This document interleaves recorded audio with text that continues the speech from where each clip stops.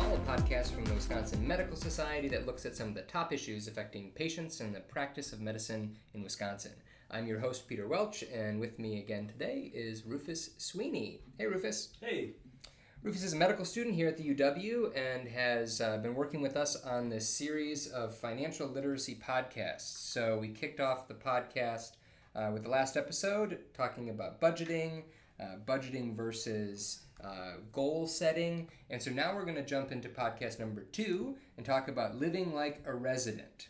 So most physicians, when they transfer from being a resident and get their first job as a physician, paycheck goes way up, right, Rufus? Yep. But what happens then? I don't know that. You don't know. Yeah. I hear that this happens.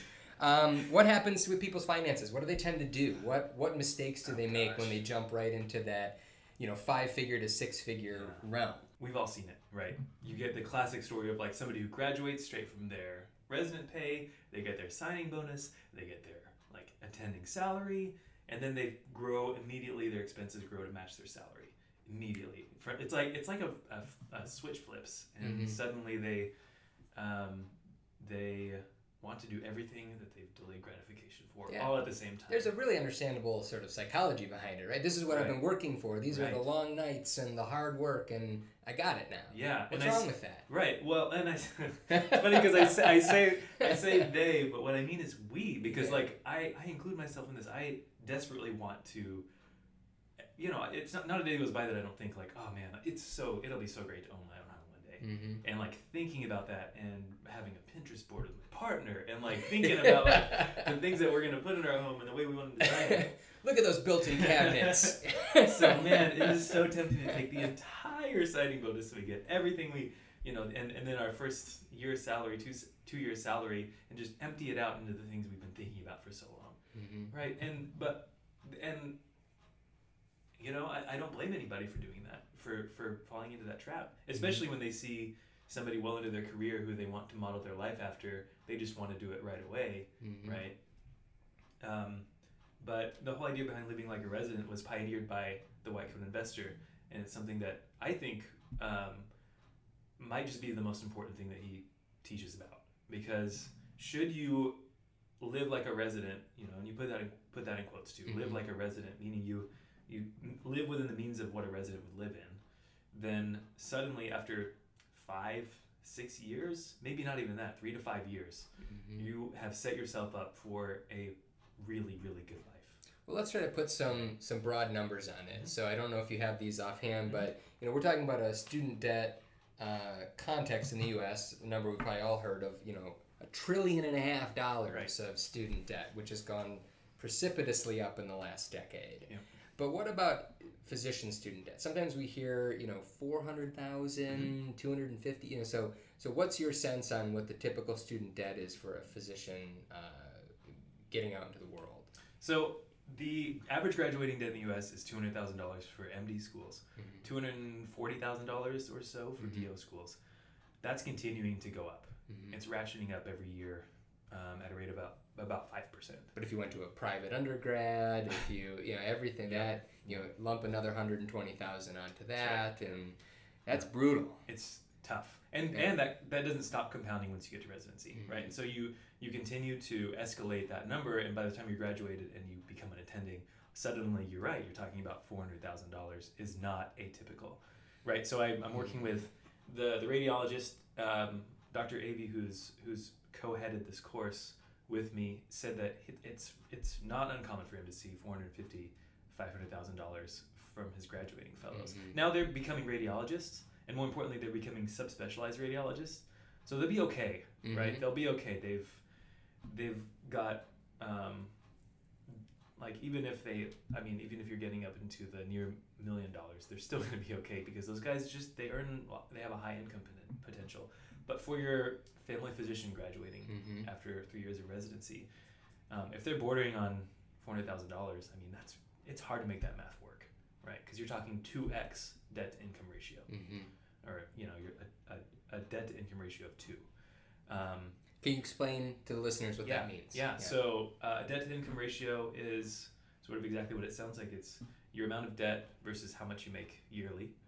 And so if you graduate with $400,000 of debt and you become an attending, and you have the average of the average family physician salary, which is $225,000 or so starting out, then your $225,000 salary is about half your debt, meaning debt to income wise, you're at about 2, right? Yeah. So without going too much into detail about the math, even though it seems like that's reasonable, it's actually kind of hard once you start talking those kinds of numbers to get over, like, to make the monthly payments enough to make that work in the amount of time you need to be good for your working years. I think that's a reality that probably most patients don't understand, maybe even other physicians don't understand, is the amount of their fellow physicians that are struggling, maybe not struggling, but living paycheck to paycheck, and that large paycheck comes in, but it all goes right back out to maintain that living expense. Right. So how can living like a resident for, a decade or so after their residency, how can living like a resident for the first decade or so after leaving residency help set somebody up for success in their career as a physician? So a number of ways. There's a number of ways that can come back and impact you in the future. I think this is a really good question because for a lot of people, they're like, well, I mean, I don't have to live that cheaply, right, as an attending. And you don't. You don't have to cut your expenses down to live within a resident budget, right? But if you do, so your average resident makes $60,000-$70,000 a year. 25%, which I think is more than like the average household income in the U.S. Yes. So I mean, there's a context here that we got to remember. Exactly. But still, that's they've got a budget. Right. So exactly. But your average person doesn't have $300,000 of debt, right? That said, when residents are in training, often a lot of their money is tied up in paying their insurance, paying their loans, or at least paying like the minimum they need to in order for the federal government or these private agencies to be satisfied. And then by the time they've gotten around to spending it on their necessities, there's not much left over at the end of the month. But as an attending, suddenly you're graduating into 4 times what you make as a resident. And with all of that extra 3/4 of their money, if they were to just hammer at their debt, I mean, just when you start making honest to God money, you can start really honest to God, putting that money toward building your net worth. Suddenly you start knocking out that $300,000-$400,000 debt, and it's really exciting. And after a couple of years, after you knock down that debt, you can start putting that money toward investing. And so you're right, inside of a decade, if you're managing your money well and living like a resident, then you can feasibly be financially independent by the time, by 10 years out of graduation. On our first podcast, we talked about sort of these 5 buckets of different budget categories to think about, and they're very they're almost philosophical in how you're looking at how you're spending your money, which I think is important. You think your money's wrapped up highly in your sort of job satisfaction, your life satisfaction. How do you, and I think about it in this context because let's say you get out there, you become an attending, you quadruple your salary, as you said, and you're being responsible, but every other physician around you is not. And so then there's that pressure of, how I got to keep up with the Joneses, with the Dr. Joneses, there's a certain lifestyle here that, of course, logic says you should resist, but how do you balance it? Like, how do you balance the identity of becoming a physician and the decades of work you've put into becoming, that attending physician, and continuing to prioritize this live like a resident mentality? Yeah, that's one of the trickiest things to do, and I think it is more challenging for some than others.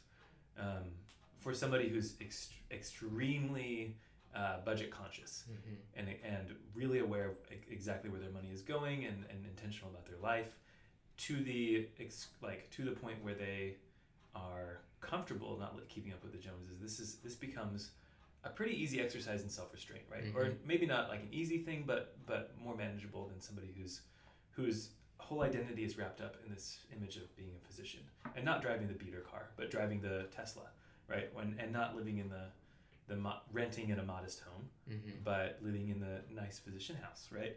And so, to be fair, I think, like, full disclosure, that one of the reasons why I think it's so important that this podcast is being disseminated and blasted out to so many people is because this is the way that you change the culture of mm-hmm. keeping up with the Dr. Jones, right? This is by talking about it openly, and it starts with those individual decisions by individual physicians who decide, no, I'm not going to prioritize maybe getting the doctor mansion, right? Mm-hmm. I think living within my means and paying off this debt is probably more important. So you're talking about shifting values, which is significant. I mean, think about the image. We're all younger in the room here, and we have this image still, the stereotypical image of what a doctor is. What is that physician? We still would probably, if we were kids making a crayon drawing, that doctor's making house calls. Right. And you could argue there's a little bit of that coming back with direct primary care, but by and large, these physicians are employed. They don't own their own practice. They're not knocking off to play golf at 2 on a Thursday. That's not necessarily the reality anymore. And so that reality of how finances should be managed hopefully can be shifted as well. But that's a value shift. That's right. And that is the hardest thing to change. Changing people's values and attitudes and beliefs, the most difficult thing to change. I think you probably see it in other professions too. You see, law firms that really, put a lot of pressure on their potential partners in the law firm, and when they make partner, right, there's that same sense. You're sort of, now you've made it, you can start spending differently, but you'll find yourself day late and dollar short. Perhaps. It never ends. So basically, too long didn't read, right? From the way that you knock down some of those expenses is knocking down your fixed expenses, which is your housing and utilities, insurance, loan payments, transportation, those kinds of things that you have to pay for. Trying to identify places in which maybe there's some places that you can't cut back, right? There are some unavoidable large expenses, but even with things like housing and utilities, trying to find a place that you can rent instead of buy, it is 99.9%. Actually, I'm just gonna make a bold statement. It is almost nearly 100% of the time. It is. I want to hedge a little bit. I'm not going to make absolute. Walking it back. It back. So nearly 100% of the time, it is the financially responsible thing to do to rent, which is surprising to a lot of people. But the math has been done by people who are way smarter than me, namely Sal Khan from Khan Academy, and it is verifiable that renting is better. And so. We'll get into that on the next podcast. But that's true. So cut down those variable or those fixed expenses. Try to avoid those larger variable expenses, but plan for them, and just hammer away at that debt. Right. Delayed gratification, it sounds like. Yeah. If you like what you heard, visit our website www.wismed.org and look for future episodes wherever you get your podcasts. Thanks for listening.